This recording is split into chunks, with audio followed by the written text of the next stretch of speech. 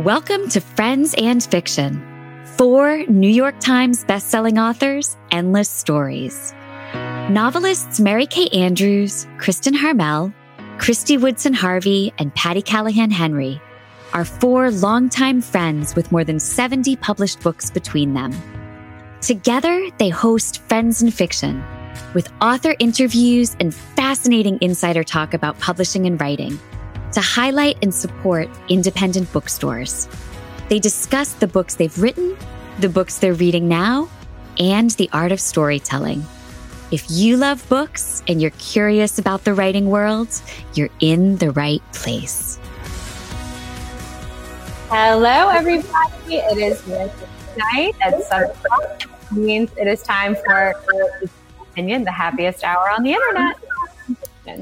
We are so excited to introduce you tonight to Chris Swan and John Hart. And I'm Christy Woodson Harvey. And I'm Patty Callahan Henry. I'm Mary Kay Andrews. I'm Kristen Harmel. And this is Friends and Fiction, 4 New York Times bestselling authors, endless stories to support independent bookstores. As I mentioned, our guests for the evening are Chris Swan and John Hart, both writers of heart-pounding thrillers with deeply felt characters and vivid settings. They will talk to us about making the move from other careers to writing, how they balance page-turning plots with vividly drawn characters, and where they find their inspiration. And as you know, we continue to encourage you to support independent booksellers when and where you can.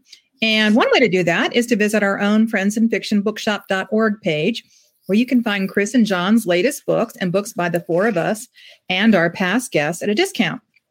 And of course, at bookshop.org, a portion of each sale through the Friends and Fiction shop goes to support indie bookstores. And it also helps support this show.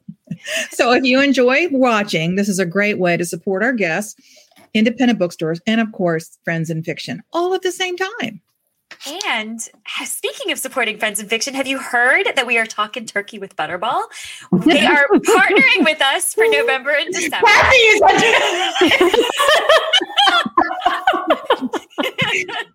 Hello. We're very excited about this because it means not only do we get to slap Butterball logos on people left and right, but we get to celebrate the 40th anniversary of the famed Turkey Talk line all month long. Make sure to join us on our Talkin' Turkey with Butterball after show tonight. We will be talking about the history of the Turkey Talk line and talking about some of our favorite turkey recipes. And we also want to remind you about our brand new Friends and Fiction reading journal in partnership with our favorite Oxford Exchange. And it makes the perfect gift, even if you're buying it for yourself. One for me, one for you, That's right. one for me, one for you. Mm-hmm. And for the first time, I am going to finally write down the books I'm reading and what I think, because you forget, you look and you say, oh my gosh, I can't. And then it'll be like a reading diary. Did y'all keep a diary when you were little? Yes. You know, it's the lock. Sporadically. I did. The lock and key. Yeah. Yeah. I had a little key and everything. Yeah. Anyway, with a beautiful blue linen cover and plenty of space to make all your reading goals come true, you should get yourself one. Yes. And of course, we want to wish a very happy Hanukkah this week to all of you who celebrate. We love seeing your photos and all of the happy celebrations going on. So it's just such a great time of year. And we have to wish a very happy birthday to our amazing behind-the-scenes tech guru, Sean. Happy birthday, Sean. No, it's not. I think it's tomorrow. It's not today. Tomorrow. It's tomorrow. Yes. Oh. Yes. That's awesome. And we also want to give a huge shout out and a thank you to our managing director, our own Meg Walker, our podcast host and friend, Ron Block, and of course, Publishers Weekly for the beautiful feature about Friends and Fiction and this fabulous community. If you haven't read that story yet, or if you don't get Publishers Weekly, I can't imagine why everyone doesn't. It's on our Facebook page today, so check it out.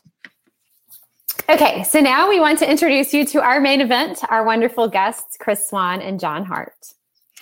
Chris Swan is both a novelist and a high school English teacher. For his work, he has been a Townsend Prize finalist, longlisted for the Southern Book Prize, and twice been a finalist for Georgia Author of the Year Award. That's awesome. Chris earned his PhD in creative writing from Georgia State University. He lives with his wife and 2 sons in Atlanta, where he is the English department chair at Holy Innocents Episcopal School. His new novel, A Fire in the Night, was released in September, and the Atlanta Journal-Constitution included it on a list of the 10 must-read Southern books this fall. Now let's talk about John Hart. He is the author of 6 New York Times bestsellers, including The King of Lies, Downriver, and The Last Child. His novels have been translated into 30 languages and can be found in over 70 countries. I get so intimidated when I read all these things that these people have done. He's won the Barry Award. I know. He won the Barry Award, the Southern Independent Booksellers Award for fiction, the Ian Fleming Steel Dagger Award, the Southern Book Prize, and the North Carolina Award for Literature. He's also the only author to ever win the Best Novel Edgar for 2 consecutive novels. Wow. A former defense attorney and stockbroker, John lives on a farm in Virginia, where he now writes full-time. Amazing. All right, Sean, let's bring him on. Like we're gonna have the graphic covering your faces all night. Thanks for coming. Good to see you guys. Hello, ladies. This is so fun. Thank you so much for having us. Can I just say what a wonderful group you are, and what a great thing you've put together with this podcast and this internet presence. I mean, 4 friends coming together to talk about what they love and what they do. It's really remarkable. And I think it's genius. Thank you. Thanks so much for saying that. Well, thank you for having us. I know Chris feels the same way, I'm sure. Absolutely. I have no idea how y'all are able to do this. Families, and oh, by the way, write best-selling books at the same time. Well, doing something right. Thank you. Oh, well, thank you. Thank you. Well, we're so excited to have you to talk about your incredibly exciting new books, A Fire in the Night and The Unwilling. So to kick us off, John, can you tell us a little bit about The Unwilling? Yeah, so The Unwilling is it's a little bit different for me. I try to do something special in terms of a personal challenge with every book that I write. And let me put a little context on that. The Unwilling, for instance, is the first novel I've ever written that's set entirely in the past. So I've written novels before that may have had a flashback or two, but this novel is set entirely in Charlotte, North Carolina in 1972. So it's kind of a shadow of the Vietnam War story. It's not a war novel. It's not about the war. It's about the impact of the war. I like to write about small communities, which Charlotte was in 1972, believe it or not, and people that are impacted by bad deeds or violence, and how those ripples spread outwards. And so it was a real exciting decision, I guess, to just say, look, I want to do something I've never done before. I remember 1972 pretty clearly. I mean, I was 7, so that's before we start forgetting things. And I remember older kids that were afraid of going to Vietnam, and those who had lost siblings in Vietnam. And so I really wanted to try to capture the zeitgeist, and I actually kind of hate that word zeitgeist, but sometimes the zeitgeist of 1970s, the early 70s, what was going on in the country, what was going on in Vietnam, but wrap those around, kind of a typical John Hart crime novel about decent people caught up in horrible events. And just for the record, to kind of help you understand, I grew up just north of Charlotte, 30 or 40 miles away. Christy and I are from the same town. So to me, it was just like, I want to make this personal, and I want to dive back into those memories and try to deliver an experience that feels like 1972. That's awesome. It's an amazing book. All right, Chris, can you tell us a little bit about A Fire in the Night? Sure, I'd be happy to. I will say, John, I read The Unwilling. It's fantastic. All y'all should go out and get a copy. Fire in the Night is the story of Nick Anthony, who is a professor of medieval studies, and he is mourning the loss of his wife, Ellie, from cancer the year before. And he's retreated to their mountain house in Casters, North Carolina, and just wants to wall out the world and be alone with his grief. This is a novel, so it doesn't stay that way for very long. He's interrupted by there's a sheriff's deputy shows up at his door because he has no phone, because he's cut that off as well. And the deputy has sad news. His brother Jay and his brother Jay's wife have died in a house fire. in Tampa, and they think it's an accident, and they're still investigating. And oh, by the way, has Nick seen his niece? And Nick's niece, he has no idea. He hasn't talked to his brother in 20 years. He has a 16-year-old niece named Annalise. She's missing. Guess who shows up on Nick's porch? Who has a slightly different story. That yes, her parents died, but it wasn't an accident. And she saw the people who set the fire and killed her parents. And she thinks they might be chasing her. And Nick, you find out, turns out to be a bit more than just a retired professor of medieval studies. I'm going to leave it at that. I love it. And I have to tell you, both of you, titles, we talk about titles a lot here. Your titles are amazing. The Unwilling, Fire in the Night. I wish those kind of titles just came to me like that. They're great. They don't come. They don't come, Patty. You know that. I mean, you okay. Work with titles, man. I mean, titles are hard. Titles are like so hard. So hard. I had 3 novels where I knew the title on page 1, and I can name them. And every other novel has been a nightmare of hundreds of trials, and committee conversations. And I don't ever want to ever again pick a title by committee. But once you open that box, everybody's got an opinion. And then now it's politics, right? Titles are tough. Titles are really tough. Then the words quit making sense. It's like you've talked about it so many times. You're like, I don't even know if I liked that one. Wait, is there a night in the fire? Or a fire in the night? Yeah. So I think Fire in the Night is great because it's evocative, it's relevant. What I would like to see in a title, and I've accomplished this on only a few books, is someone buys the book, reads the book, and understands in the last page or two what the title means. Yeah. And that's a hard thing to do. And I've only achieved it a few times. I wish I could do it with every book. We all do. Something that somebody closes that last page and says, I get it. Wow, the title works. Boom. What a good title. Yeah. Yes. That's hard to do. I just did that with a book I finished a draft on a couple of weeks ago that I'm working on right now. But otherwise, same, trying to find a title that's evocative, that paints an image maybe, or that just, it seems to fit thematically somehow without being too intellectual or too vague and flowery. Exactly. They're great titles. Well, and you have to go for look, let's be honest. You have to try to find a commercial title. Publishers love that term, a commercial title that actually captures the essence of the novel and is meaningful to the reader. And so that's really the challenge. How do you capture the essence of the novel in a very few words and do it in a manner that is going to sell the book? I mean, it's tough. And doesn't sound like someone else's. That's exactly true. And you're like, this sounds great. And you're like, and there were 3 books last year with the same. No. I read a book 2 years ago called The Grapes of Wrath, and they told me it was done. I was like, darn it. My editor said, we want to call your next book No Way Home. And I said, that sounds great. But I'm a Marvel fan, and that's the title of the next Spider-Man movie. Oh, yeah. And so everyone's going to think, and they're like, oh, yeah, this is probably not a good idea. I'm like, that's true. Okay, we got off on a title tangent. I remember when we first met, and we met because of your wife, Kathy. I was friends with Kathy, and we met, and you were finishing your first novel, and you were trying to find a way to publish it. And you asked me if I would read some of it. And I was like, oh, no, man.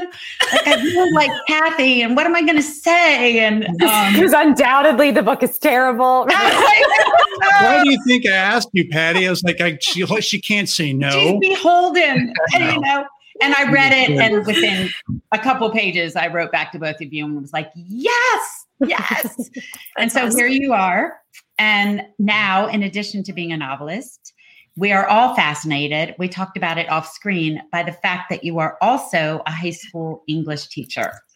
So, and you have a PhD in creative writing. So obviously literature is a passion of yours. Did you always know you wanted to do both of these things? And after you answer that, how in the living macaroni and cheese do you balance these 2 careers, teaching about writing and writing? Well, for the second one, I sleep is overrated. For For the first, no, I knew I wanted to be a writer when I was 13. I had a social studies teacher who was frog marching us through the Revolutionary War and said, we're going to have a project, boys and girls. And we all went, because it was going to be like a book report on Johnny Tremaine or a poster on how a musket worked. And I didn't want to do any of that. Yeah. And she said, no, I've got some new things this year. And one of them was to write a diary. And in parentheses said, or for the boys, a journal, because this was 1983 and not many guys were going to be like, yeah, diary. I'll write a diary. Journal sounds manly, like I hewed it out of wood or something. Yeah. You like leather, you like killed an animal. Right. Yeah. I carved it into stone with my hand. A journal from the point of view of a fictitious person who has witnessed or participated in some event in the Revolutionary War. And I said, I'm doing that. And my friends thought I was insane. And I'm like, I'm not doing the musket poster project because every kid in the room is going to do that. And she goes alphabetical. My last name's Swan. I'm not going to be the ninth guy. It's like, it's a musket. You pour the flask into the thing. Like, I'm not doing that. and I made up some Daniel Boone, Davy Crockett kind of frontier woodsman that didn't like this whole taxation without representation. So he was going to grab his musket, which I knew at this point very well how they worked. And I'm going to go fight for and he participated. I had to do research. He was clever. We had to go do research, right? Yeah. I was like, did anything happen in the South in the Revolutionary War? Everything seems to have happened in Boston and New York. And yeah, there was a battle outside of Charlotte, Battle of Kings Mountain. And I researched that. And my guy was a hero who killed the British commander. And it was a whole lot of fun. And my classmates, my friends were like, this is pretty good, which for 13-year-old boys is high praise. Yes, it is. And I thought I could write.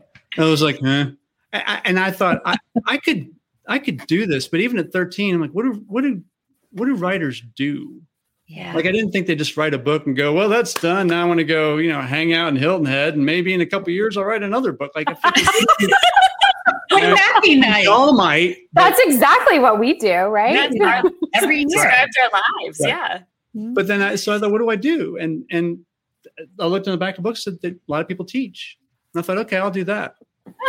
That was my entire career counsel. Like everyone's like, what do you want to do? I'm like, I want to be a teacher and write books. That's amazing. Wow.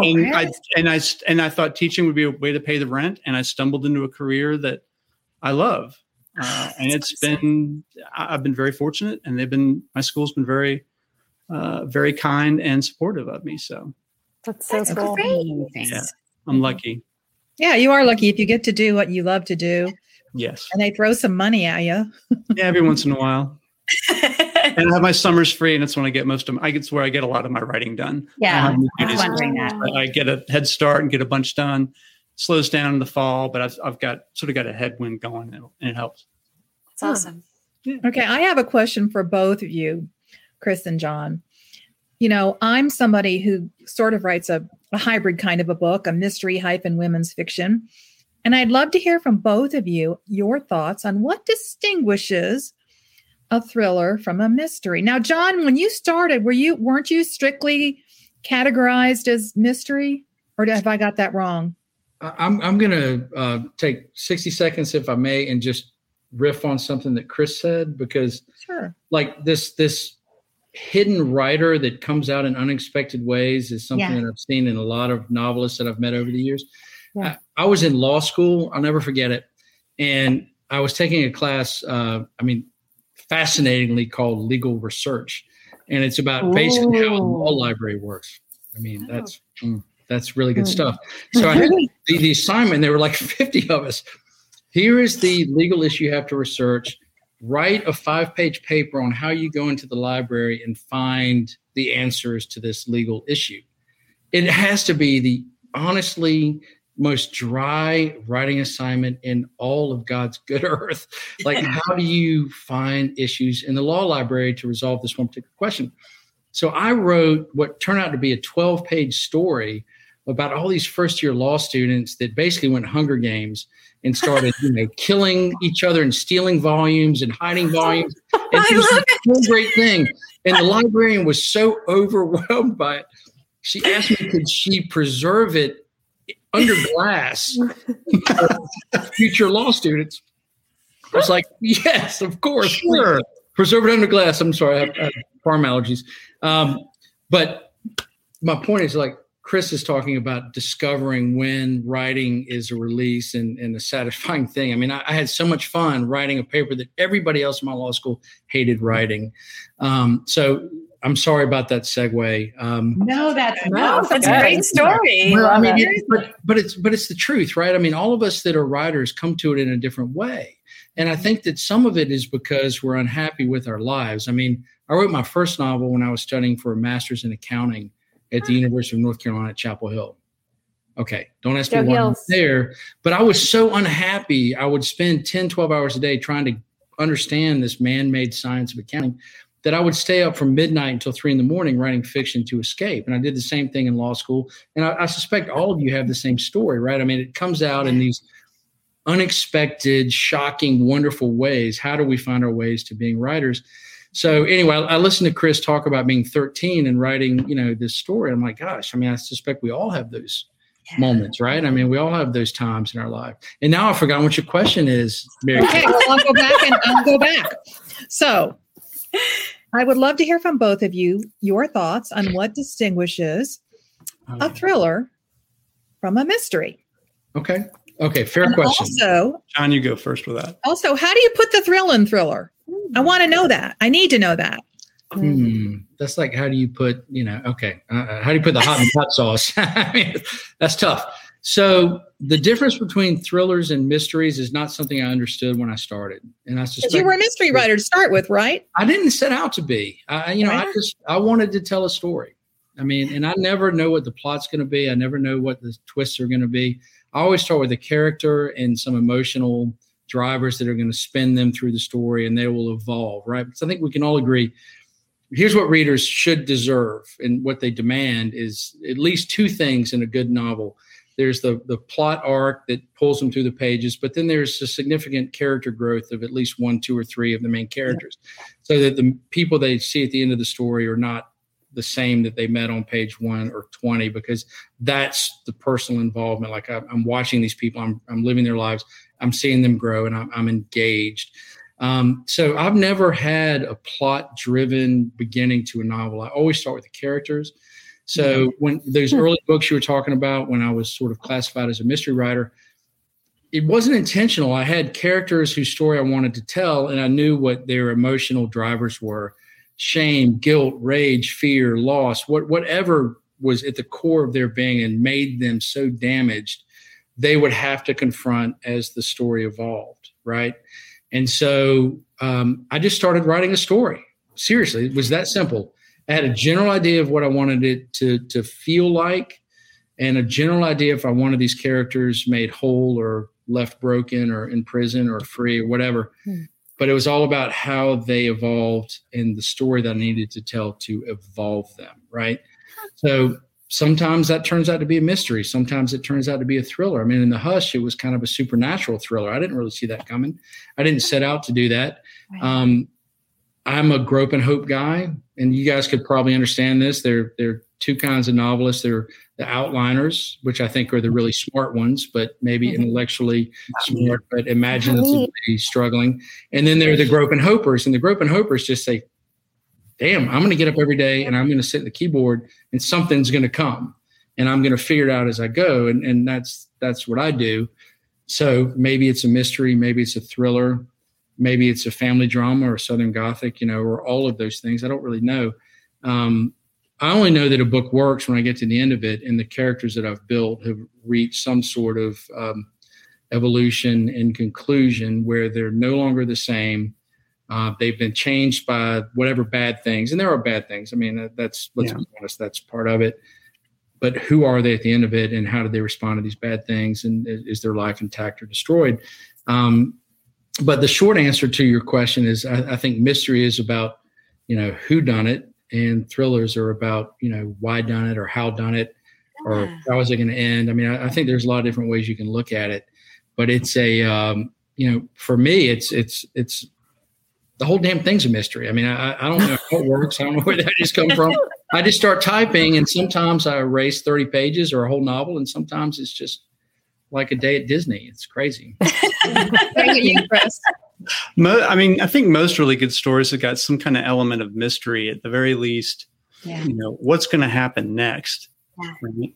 Is Hamlet going to get off his butt and take care of his uncle? Is Jane Eyre going to pick Mr. Rochester or St. John Rivers or say, I don't need a man, or what's going to happen next? I heard a definite, like, mystery, suspense, thriller, they all blend, but a catchy definition I heard once was a mystery is about what happened in the past. A thriller is about what's happening right now. And a suspense is what is about to happen. And that's simplistic, but it works. It fits. Yeah. And I like that. They do blend together. I think that, and if you're writing, I always like stories where things happen, and usually they don't always involve a man with a gun or a woman with a gun, but that can be convenient.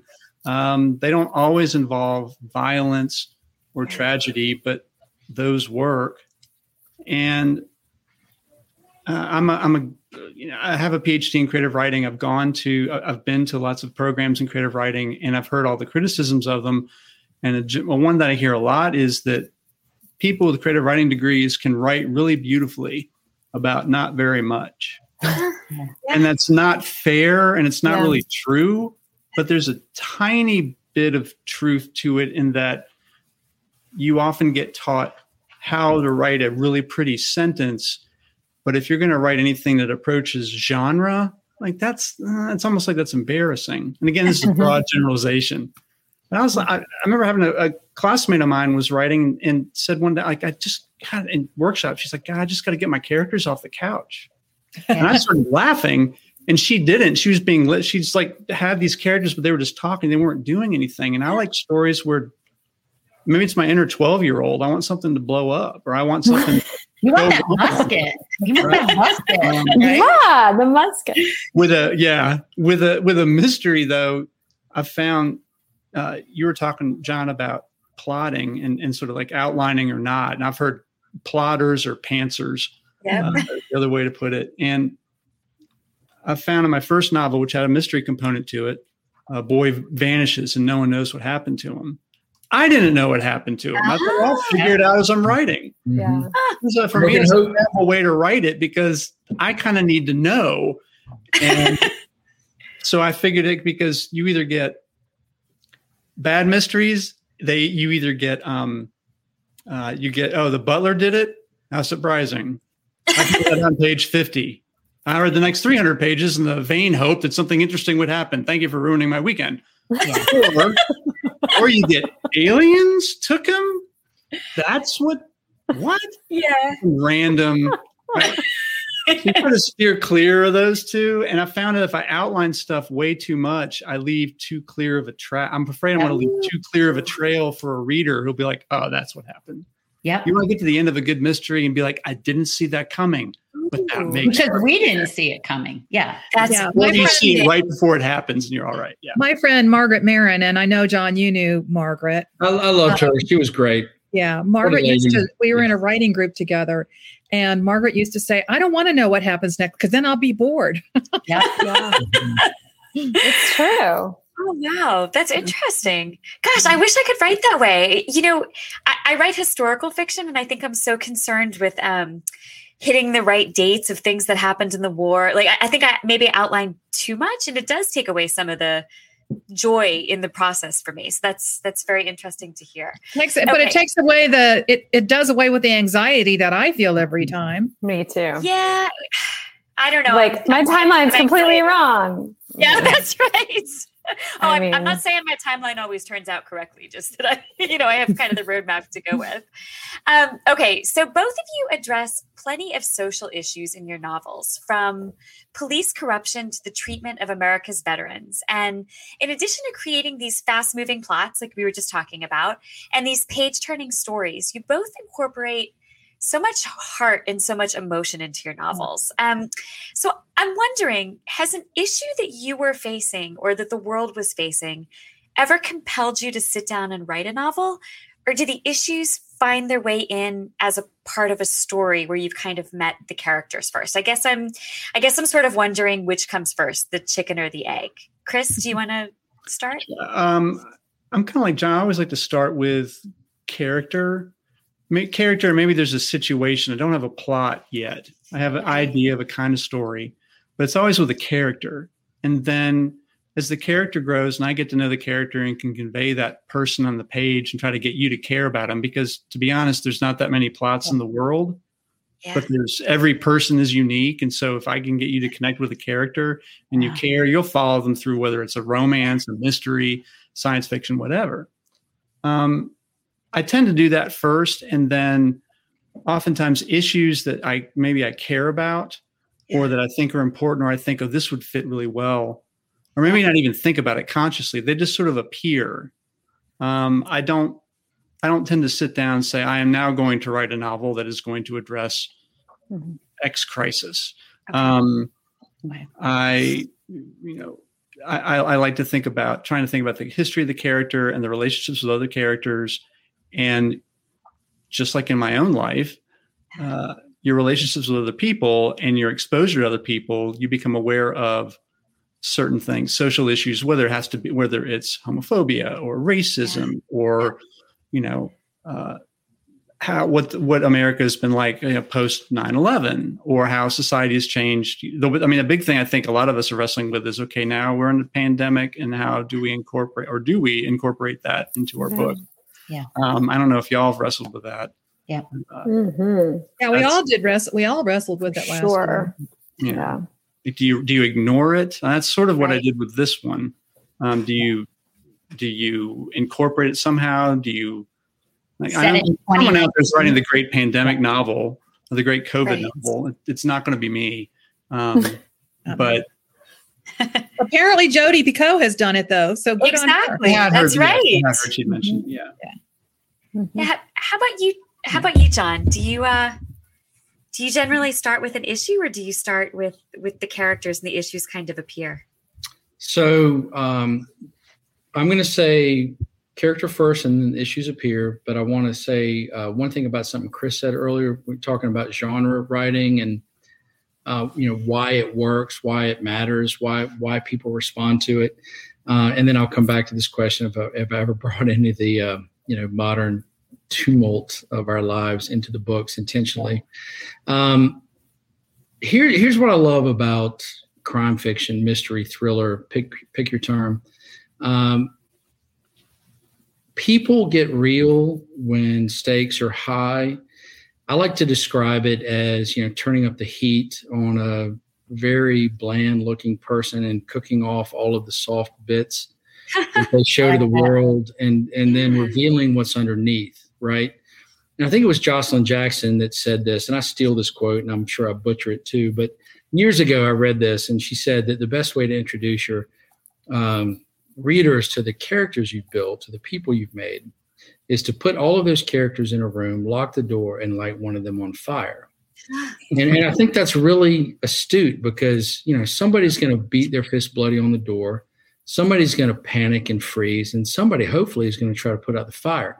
But you don't know until someone is actually burning what's going to happen. And so I love crime fiction because you can take these relatively sedate lives and subject them to this kind of heat that cooks away those soft bits, and we can really explore what are people going to do when the stakes are real. I mean, if it's life or death, freedom or prison, family, living or dying. And that is very, very real.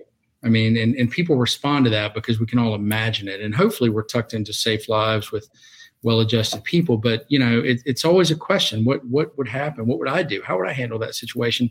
And so, genre fiction is undersold in its ability to explore what humanity will do when the chips get really down. And absolutely. And that's what I like writing about. So I'm accused often of writing dark, bring my quotes in, dark fiction, but I don't really write dark. I write about the search for light in dark places. I like to take good people and put them into these terrible circumstances for this reason. The things that make humanity great are not what we saw in the headlines. They're the things that we all do in our daily lives, all the good people in the world do in our daily lives that nobody notices. We put someone before ourselves. We sacrifice for a sibling, or we give to a stranger on the street. I mean, pick whatever it is. These are tiny little flashes of humanity that disappear in a bright, happy world. But if you take that world and make it really dim and dark, those little flashes pop, right? I mean, you see these characters that choose, do I put myself above my mother or my sister, or do I, screw my neighbor or help my neighbor? I mean, it's a really great opportunity to explore those things. So that's what I think genre fiction allows us to do in a really meaningful way without the navel gazing that Chris is talking about with some of the literary works. Like, I don't want to read 3 pages of how the light is touching the dish towel in the kitchen. I don't give a fig. I don't care. Macaroni. Here's my dish towel scene. Yeah. Nick, that's now out. Professional advice. So, like, I love when things happen, but the stakes are real, and it allows us to explore humanity. So, in terms of the broader question of, obviously what happens in the real world affects us all. I mean, we're sponges. Writers are sponges. I mean, we absorb and we process. And we think about, what does this do? And it comes in our dreams, and it comes when we don't expect it. That's what we do. That's what we're paid to do. The most important example I can think of where I actively chose to do it was in a novel that came out in 2016 called Redemption Road. And it was after all of the really horrible things in Ferguson and Boston and, some of these cop shootings. And what bothered me, I was a criminal defense attorney for years, and for me, that means you wait for the facts and you judge on the facts. Yeah. And whether the cop is wrong or the person who got shot is wrong, that's irrelevant until the facts are known. And yet the entire country raced to this judgment. And pick your side. If you think cops are corrupt, they murdered an innocent kid. If you think that cops are on the good side, they are being vilified for doing their job. I mean, you can look at this 1,000 different ways. The point is, nobody should be making decisions, let alone on the national stage, until the facts are known. Facts are facts, and facts matter. And as a defense attorney, it just galls me when I see people jump to conclusions on either side of the political spectrum. Yeah. So I wrote a scene in Redemption Road where some bad things happen in the basement of an abandoned house, where a young white teenage female was abducted, and the 2 black suspects who abducted her were killed ostensibly by the cop first on the scene. The reason I wrote this scene the way I did is because what everybody thinks happened in that scene is exactly wrong. It doesn't matter what side of the spectrum you're on. If you think one thing or the other and you go to that, you're wrong. Nobody knows until the end of the book what really happened in that basement. And so that was a very conscious decision on my part to say, you know what? It matters what actually happened, and you need to wait to know what happened. Yeah. And I just wish that we had a little bit more patience in all things to just be chill. And that seems really doubly charged now. I mean, it's just the world gets crazier every year. But when I wrote it, it seemed very straightforward. And it was a very simple message. Facts matter, period. Yeah. Yeah, that's great. Writing crime helps with that, because you cut through when there's a crime is committed. It's like a violation, and it can affect anybody at any time from any socioeconomic background, racial, ethnic, what have you. And you can use crime, whether it's abduction, whether it's murder, whether it's somebody goes missing, what have you, as a way to explore things. Because people, when there's a crime committed, people ask questions, and you open doors that maybe you shouldn't have opened or that were meant to be closed, and you discover things. And that's a great way to, even Charles Dickens did that. He was one of the most popular writers ever. And he would often write about characters who would go through the shadowy underbelly of London, and you would discover things about the character, but he was also writing about, hey, here's part of society too. Mm-hmm. Here's something we need to deal with. Yeah. So it's at the same time without making it a sermon. You make it part of your story. That's a real, I'm sorry to interrupt. That's a really great point. I mean, it should and could and almost always is some sort of, I don't want to say an indictment of society, but an exploration of society. I mean, because people want the journey. They want to see places they've never been. Maybe that means, 1825 South Africa, or maybe it means the London Underbelly in 1910, or maybe it means what's going on in your next door neighborhood right now. I mean, but people want to experience things that they've never experienced. It's funny, my first couple books became huge hits in Denmark. And I never understood why. And my publisher said it's because the Danes have an abiding fascination with the American South. Who knew? Huh? I didn't write for the Danes. But apparently it's like, ooh, the American South. That's kind of fascinating. Let's see what's going on there. Well, that's the perfect segue into my question. Agent about Danish foreign right. Okay. Well, look, he may have been but he was pretty compelling when he told me. Well, it's a perfect segue into my next question because as John said, and probably a lot of viewers don't know, we actually grew up in the same small southern town of Salisbury, North Carolina, and then just found out that Chris grew up like 15 miles down the road, which is really bizarre. We must have all been bored in the Piedmont and it sparked our imagination or something.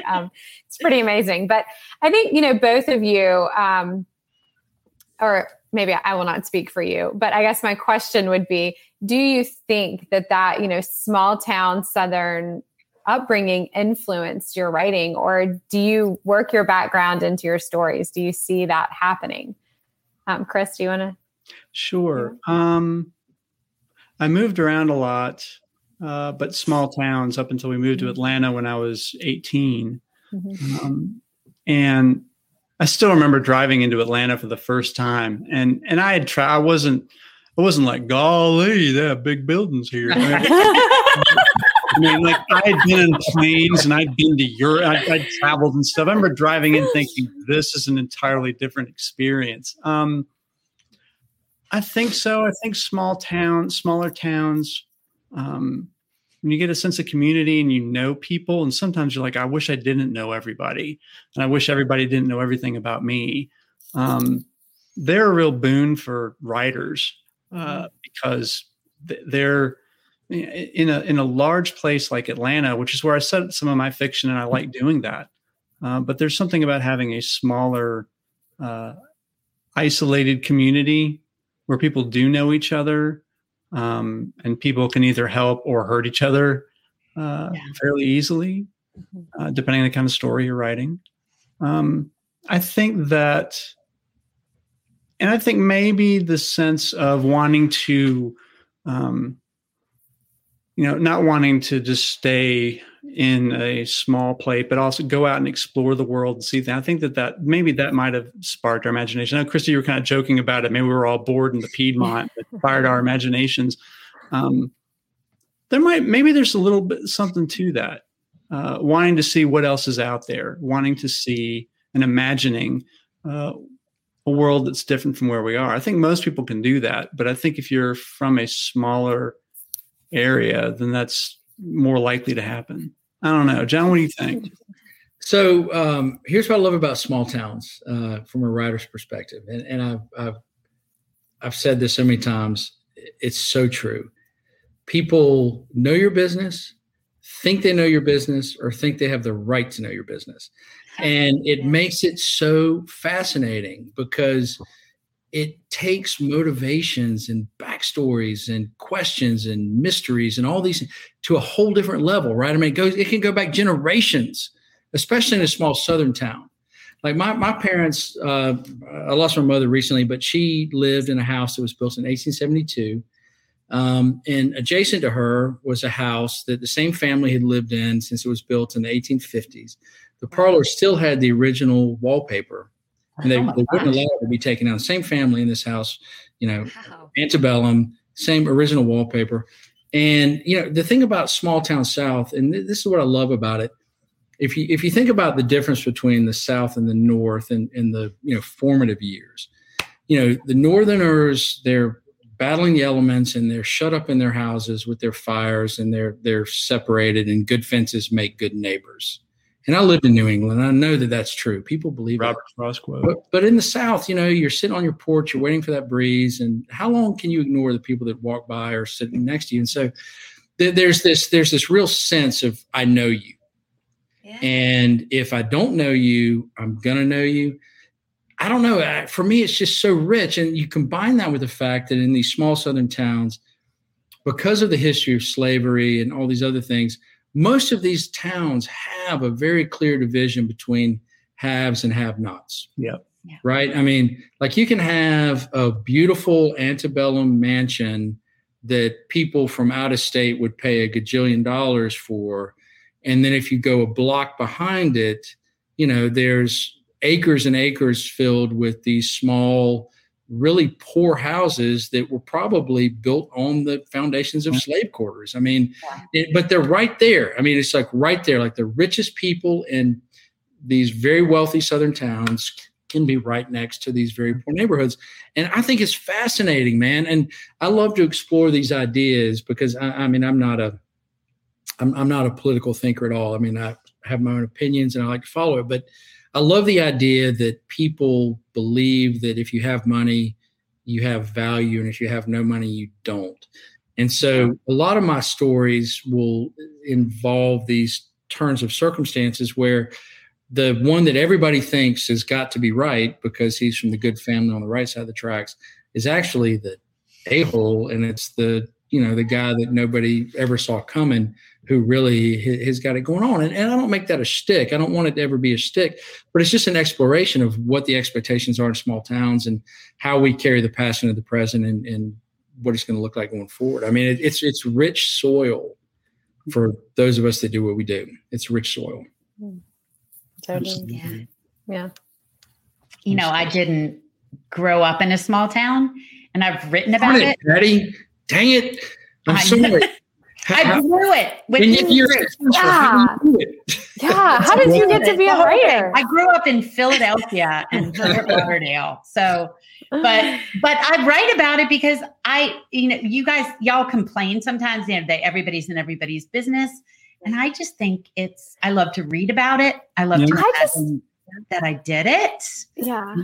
Yeah. I just love it. I don't know why. Like, I think that makes me weird. And like, even growing up, people would be like, I'm never coming back here. And I'd always be like, I cannot wait to come back here. I didn't. The irony is that like 2/3 of the people that were like, well, I cannot wait to get out of here are like living back home and I'm not. And I always wanted to move home. So, what happened there. But I hear the Salisbury in you, Christy. I hear it in your voice. I know. I mean, I would tell you what, Atlanta is from Salisbury. Yeah, Atlanta we have our own version of a small town. You go a mile away from here, and I live in a nice suburb in Atlanta near Chastain Park, and you go a couple miles due south of here, and you are in what I know in the 90s and early 2000s was basically an open air heroin market. Yeah. And it's right down, literally like not very far. Again, it's a city-sized version of the small town dynamics, John, that you were talking about. And it's just a slightly bigger canvas. Yeah. I can remember when I started writing mysteries, I was intimidated by the size of Atlanta. How can I write about Atlanta? I wanted to set a book here. And then finally I thought, you know what? Atlanta isn't one big city. Yeah. It's little neighborhoods, right? So it's Chastain Park, and it's Decatur, and it's West Side, and it's Avondale, Alpharetta, and it's the airport. And so once I needed a piece of it that I could get my hands around. And once I did that, then I could understand it, and then I could put my characters in it, and then they could do what they needed to do. Yeah. Okay, Chris and John, both of y'all. I feel like in many ways, tonight, you've given us a masterclass in writing and plotting. I feel like I wanted to take notes, but I can't look at the screen and take notes at the same time. So, but I want to narrow it down to a writing tip. If you all will please each give us one of your favorite writing tips. Chris, you want to start us off?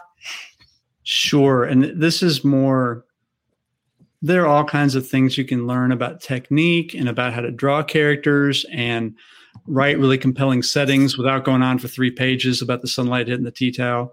I'm going to do that tomorrow. I can narrow that down to half a page. Then I'm going to send it to John. That's what I'm going to do. Exactly. I will tell you, if in terms of writing, the only reason I am a published writer, literally the only reason, is that I didn't quit. I wanted to do this since I was 13. And I don't know if you can tell by looking at me, but 13 was a while ago. And there were all sorts of times when I could have, I found a career I love. I am married to the love of my life. I have 2 boys. I have a dog, a nice house. Life is good. And I could just, I have a gracious plenty. That's fine. This writing thing, I tried it and it didn't work. There were so many times I could have quit. If you have anybody who is not a best friend or a blood relation who reads something that you've written and says something positive about it, right? If you have that, don't quit. Because if you quit, nothing will happen. I can't guarantee something will, but the only reason I'm published is because I was persistent. It's one of the few things I'm really, really stubborn about. And it worked. It took longer than I'd like, and I wasn't consistent about it. But, don't give up, because so many people who could write go, you know what, I tried and it didn't work, and I'm done. And that is the only reason I'm here, is because I stuck with it. And I had along the way, I had enough people and enough times, strangers, friends, what have you, who gave me enough encouragement. I got a line from an editor saying, not for me, but send me something else if you get it. Things like that. Right. Don't quit. That's not deep, and it's not original, but no, it's great. It's probably the most important thing. Yeah. Chris, your students are really lucky. I've just been thinking that all night as you talk. But really, how wonderful to have a teacher. They really are, aren't they? I had great teachers in high school, but I'm the lucky one. It's awesome. Good for them to have the exposure to somebody like you. That's awesome. Thank you. All right. How about you, John? Well, I think Chris is onto something. So let's talk about embracing the lifestyle of a writer more than show don't tell. I mean, we can all buy the books that tell us how to avoid the common pitfalls. All right. So Chris is talking about finding someone other than your spouse or significant other, whatever, that can actually read your books and say nice things and taking that seriously. I would refine that based on my own experiences and say that the most important thing is to find someone that can deliver critical perspective in a manner that you will trust and not breaking your heart at the same time, because there is no more insecure creature than an unpublished writer. I think I'm safe in saying that. I mean, it's we're all putting our heart and soul onto the page, and we're waiting for someone, to anoint us and say you're worthy and come into the club. And that's a hit or miss thing, right? I mean, it's, sometimes it's just a bad day for the right editor or the wrong day for the wrong editor. Who knows? But I'm blessed with my wife. She is capable of reading what I write in its rawest form and saying, you're losing me, or this is awesome. And if she says one or the other, I mean, I take it as gospel. So it's really important to have that. But keep in mind too, though, that you have to be careful about how you open yourself to opinions. Yes. Because we are all such insecure creatures. We are vulnerable. I mean, it's just like you pull your chest open and you say, here's my heart. What do you think about it? I mean, that is a terrifying thing. Yes. And there are people that will submarine you for their own reasons. Yep. And I'll never forget it. When I wrote 2 failed novels before my first was published. And when I decided to write the one that got published, I quit my law practice, and I had a stay-at-home wife and a brand new baby. And I told everybody in this little small town we were talking about that this is what I was doing. And the reason I did that was because, A, I'm just a forthright, honest SOB, but secondly, because I knew that I would be held accountable. If I said I'm quitting my law practice with these stay-at-home dependents, I'm going to finish a book. I mean, I've got to finish a book. And I showed up at the library every day and I wrote the damn book. Yeah. But people would accost me. I mean, literally accost me, put their finger in my chest. I'm talking about surgeons and district attorneys and saying, who the hell do you think you are? Wow. Think you're next on Grisham? I would love to quit my job and fix my life. What makes you so special? And my response to them was like, I'm willing to roll the dice. And so I think that the naysayers, they naysay for their own reasons. Yes. And you need to understand that. the naysayers and look, my mother, God rest her soul, was one of them. She said, do not quit your day job. You will never get published. Oh, wow. She was saying that as she was trying to protect me. Sure. Yeah. Difficult industry. But the people that are really just eager to tell you can never do it are the ones that have given up on their own dreams and moved on. And now they're wondering if that was a mistake or the right thing to do. Yeah. And if you fail, if you walk away, they're right. And if you succeed, they're wrong. So they have an vested interest. You got to understand, in the early days, you are your own best cheerleader, your own best friend. And if you do not care with the kind of passion that Chris is talking about, like you got to do it. You got to do it. You got to see it. If you don't have that, don't waste your time. But if you have that, I don't know how many times it took Chris, but I wrote 2 full novels before I got published. Wow. And after 2 Edgars and a few bestsellers, I wrote another one that I had to throw away before I went back and wrote my 5th best-selling novel. It's not a given. No, it's a constant struggle, and you just got to love it. That's it. Yep. You gotta love what you're doing. That's true. Well, Chris and John, if you wouldn't mind sticking around for just a few minutes, we have one additional question for you, but we have a couple of announcements first. All right, y'all. A quick reminder about our Writer's Block podcasts. We'll always post links under announcements each time a new one goes out. A new episode launches every single Friday. And this past week, Ron talked to Kim Ritchie and Gretchen Peters about songwriting as storytelling. And y'all, I listened to it and it is so fascinating. And part 2 is coming up in a couple weeks, but these are 2 of the most award-winning songwriters in Nashville. And it was amazing. And then this coming week, Ron and I both talked to Kimmery Martin about medical fiction. It's awesome. That podcast is so great. It's such a cool thing to be involved in.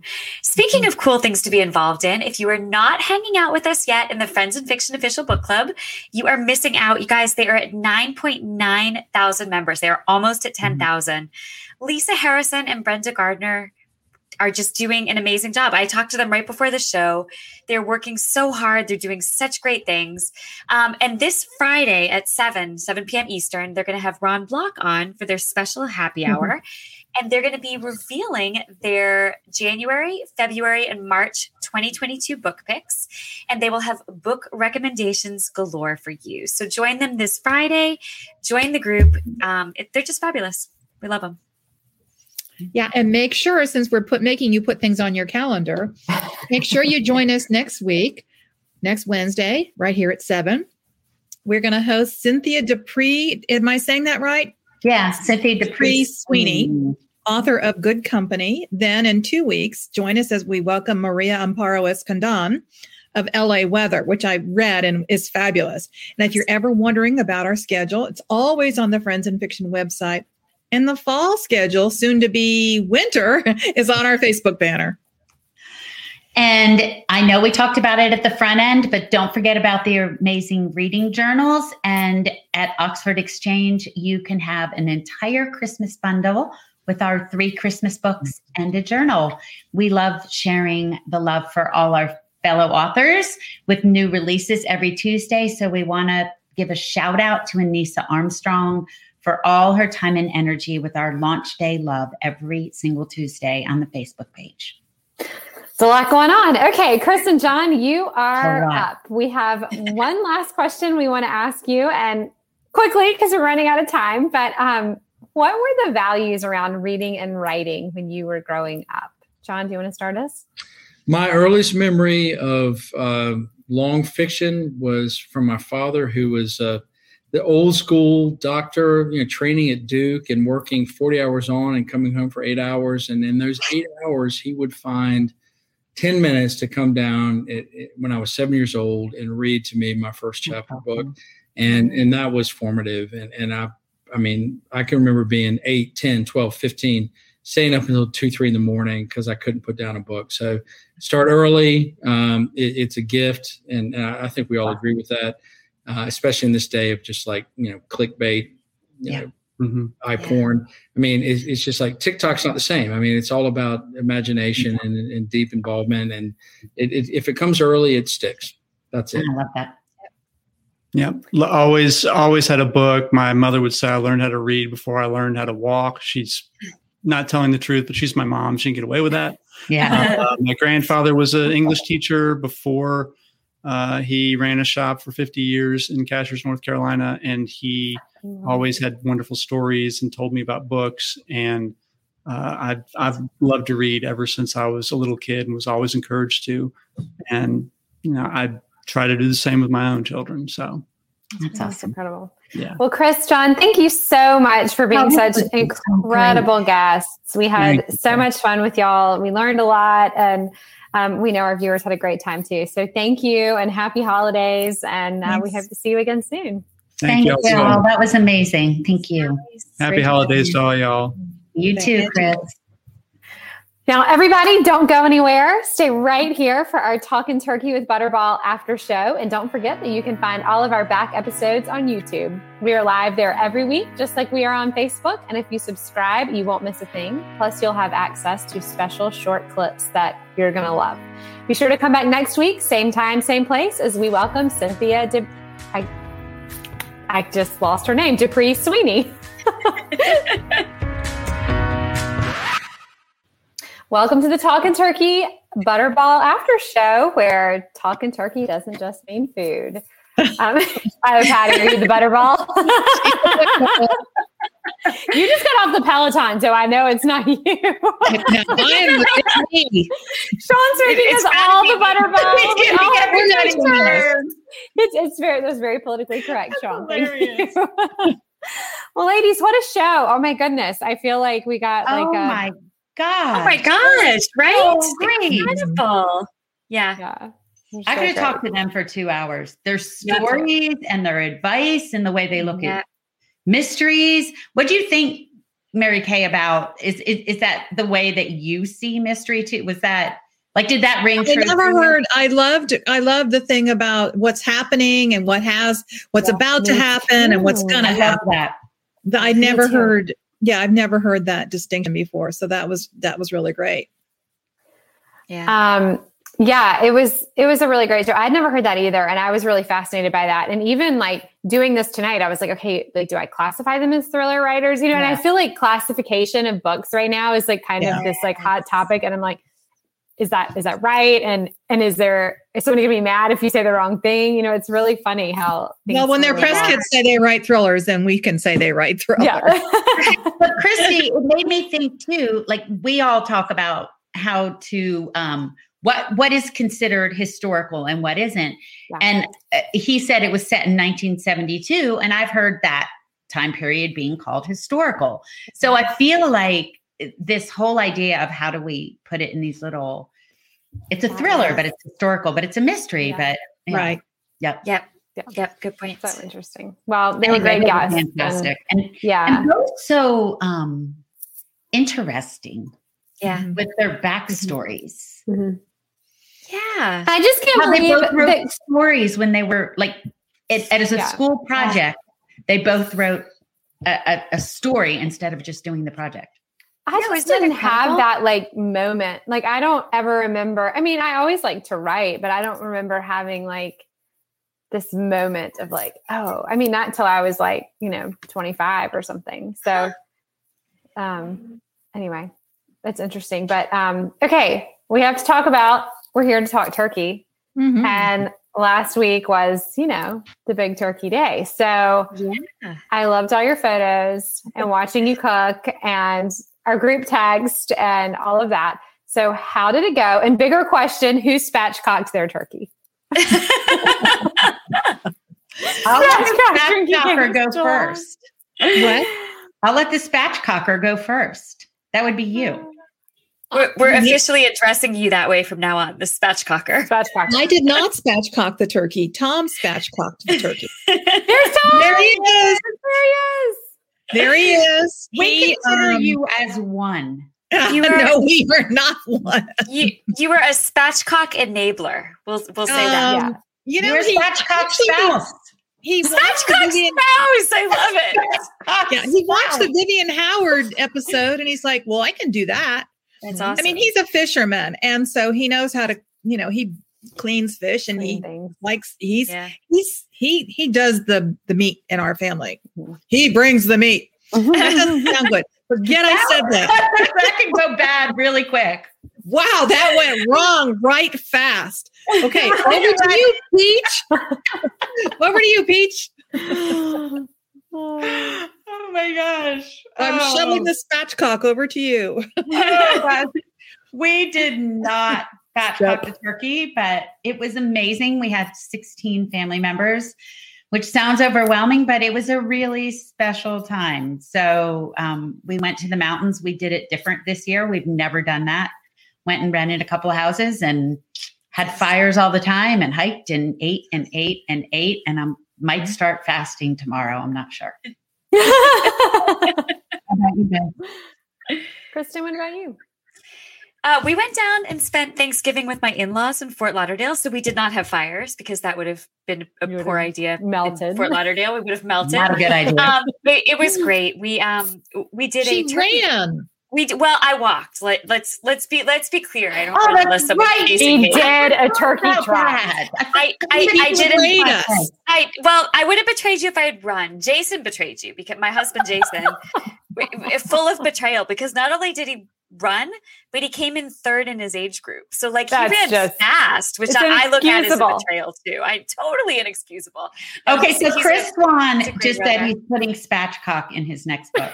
Okay, I can't wait to see I that. have to say, I claim that one. I have already used spatchcock in a book. I didn't even realize it was like that big of a and I got so many emails asking for how to spatchcock a chicken, and I had to have Will like write it up. I just thought it was like, I mean, I don't cook, so I just thought it was like a thing that everyone did, and he would always spatchcock the chicken, and I was like, oh, that's a thing, and I wrote about it, and people were like, I need this recipe. It was hilarious. Okay, finish, Kristen. I'm sorry. They just no, not at all. There wasn't that much more to say. Just we walked the turkey trot. It was great. We pulled Noah in a wagon. I had a little headband that had turkeys on it, so I would have been like the poster child for Butterball, except that the headband blew off in the first 3 minutes and landed in a gutter. So then I just had a soggy headband, which was not good. But I did complete an entire 5K on Thanksgiving morning and then stuffed my face accordingly afterwards. So that's good.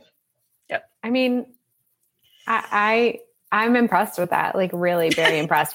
And little Will was super jealous. Like I was like, oh my gosh, Kristen is doing this turkey trot. And Will was like, I want to go do a turkey trot. And I was like, don't look out the window, because I'm sure they're like coming by the door like right now. Like don't no one look and tell him that he could be running right now. No, I mean, I think that's awesome though. I really do. We had both families, my family and Will's family, which was really, really fun. And we do that every year. It's kind of become a tradition, and it's great. And it's so funny how they've like become this one like conglomeration of family. I mean, I just love it. It's like everybody's family has grown. So, I guess, nobody wants to cook. So if we'll host, then they'll come to us. Maybe that's what it is. So we used to, my family and Tom's family lived just a few miles apart.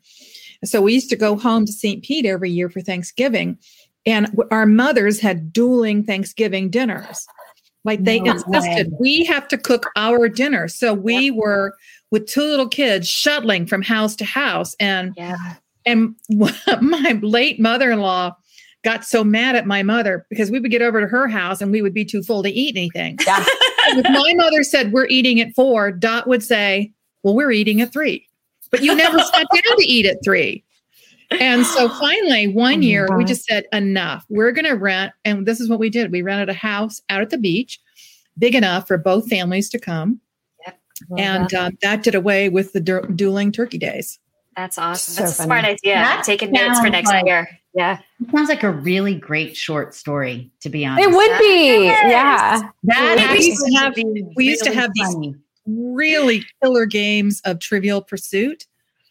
And someone always left the table in a furor because they absolutely knew that the Trivial Pursuit answer was wrong. In the box. Even though you would show it to them. We would show it to my brother and he'd go, I don't care. It's still wrong. That's wrong. So, that sounds like me. Pre-internet. This was pre-internet. So you couldn't look it up and prove that he was wrong. So I just have to mark this moment because Patty, just let's recap. You suggested Thanksgiving short story. Mary Kay glossed over it and moved on. And so next year I will be anticipating a Thanksgiving novella from you. Was this the moment about that it began? About doing Thanksgiving dinners.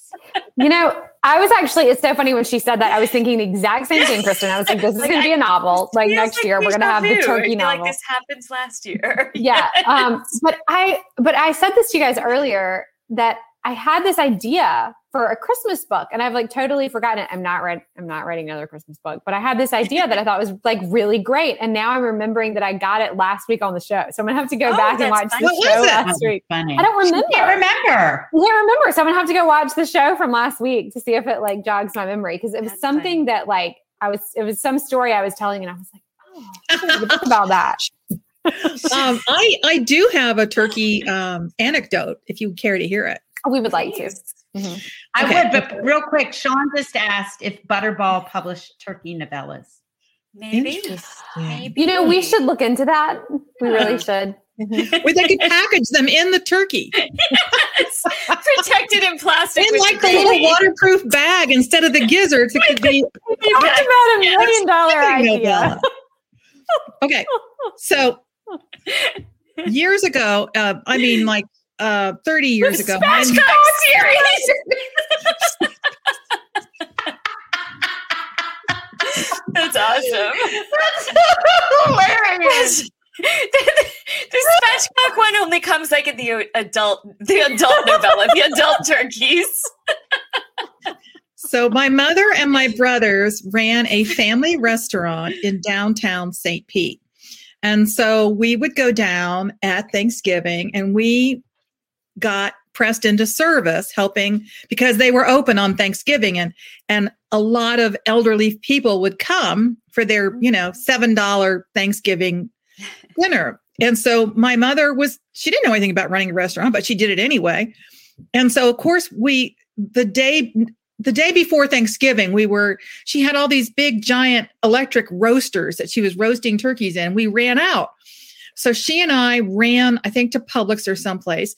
And the restaurant we had like these green aprons, and we literally had on like white shirts and green aprons. We ran to Publix, and we're digging through the big things of turkeys and loading them into the shopping carts. And we're wearing these aprons, and people are stopping us. They think we're the Butterball turkey people. And they're saying, hey, do you have to thaw that turkey? We're like, yes, you have to thaw a turkey. What's wrong with you? It's hilarious. They thought you were the top. Because we had on aprons. We just assumed that we knew what we were doing. What we didn't tell them was we took it home and we thawed them in a giant bathtub of hot water, and we kept changing the hot water. Oh my gosh. That is going to be the cutest short story. I can't wait to read it. We can't wait to read it. I can't wait for you to series sounds foul. I know our readers would gobble. Yeah, there we go. Somebody beat me to it. This is amazing. I love it. We have the best readers in the world. Okay. You guys are the best. I'm hungry now that we've been doing all this turkey talk. Yeah. I don't know about y'all, but I think that was a great night, you guys. I love it. Was that. So fun. Yeah. So good. It's always fun. And before we leave to see y'all next week, just a reminder, the Butterball is celebrating the 40th anniversary of its Turkey Talk line, which started as just a phone line. And now they have a website and a Facebook page, and they're on Instagram and TikTok. Y'all, I'm not on TikTok. I got to get with the program. Me neither. I might have to join TikTok because I just have this idea in my head of what the Butterball TikTok videos are like, and it's really amazing. So I think I need to see if I'm right. But you can call in with any of your turkey questions now through the end of December. So give them a call or check out their website. And if you, and you can always Google it or go to butterball.com. Or check me at Publix. I'll be hanging out in the green apron. Yeah, or hit your local Publix. Kathy will be the one in the apron giving out free turkey advice. But you get what you pay for. Terrible turkey advice. Use the bathtub. Horrible turkey advice. Don't take my turkey advice. Call the tip line. Exactly, the talk line. Yep. Oh my God, that is bye, y'all. All right. Good night, y'all. Good night, everybody. Good night. Thank you for tuning in. You can join us every week on Facebook or YouTube, where our live show airs on Wednesday nights at 7 p.m. Eastern Time. Also, subscribe to our podcast and follow us on Instagram. We're so glad you're here. Produced by Audavita Studios. Connect your voice to the world.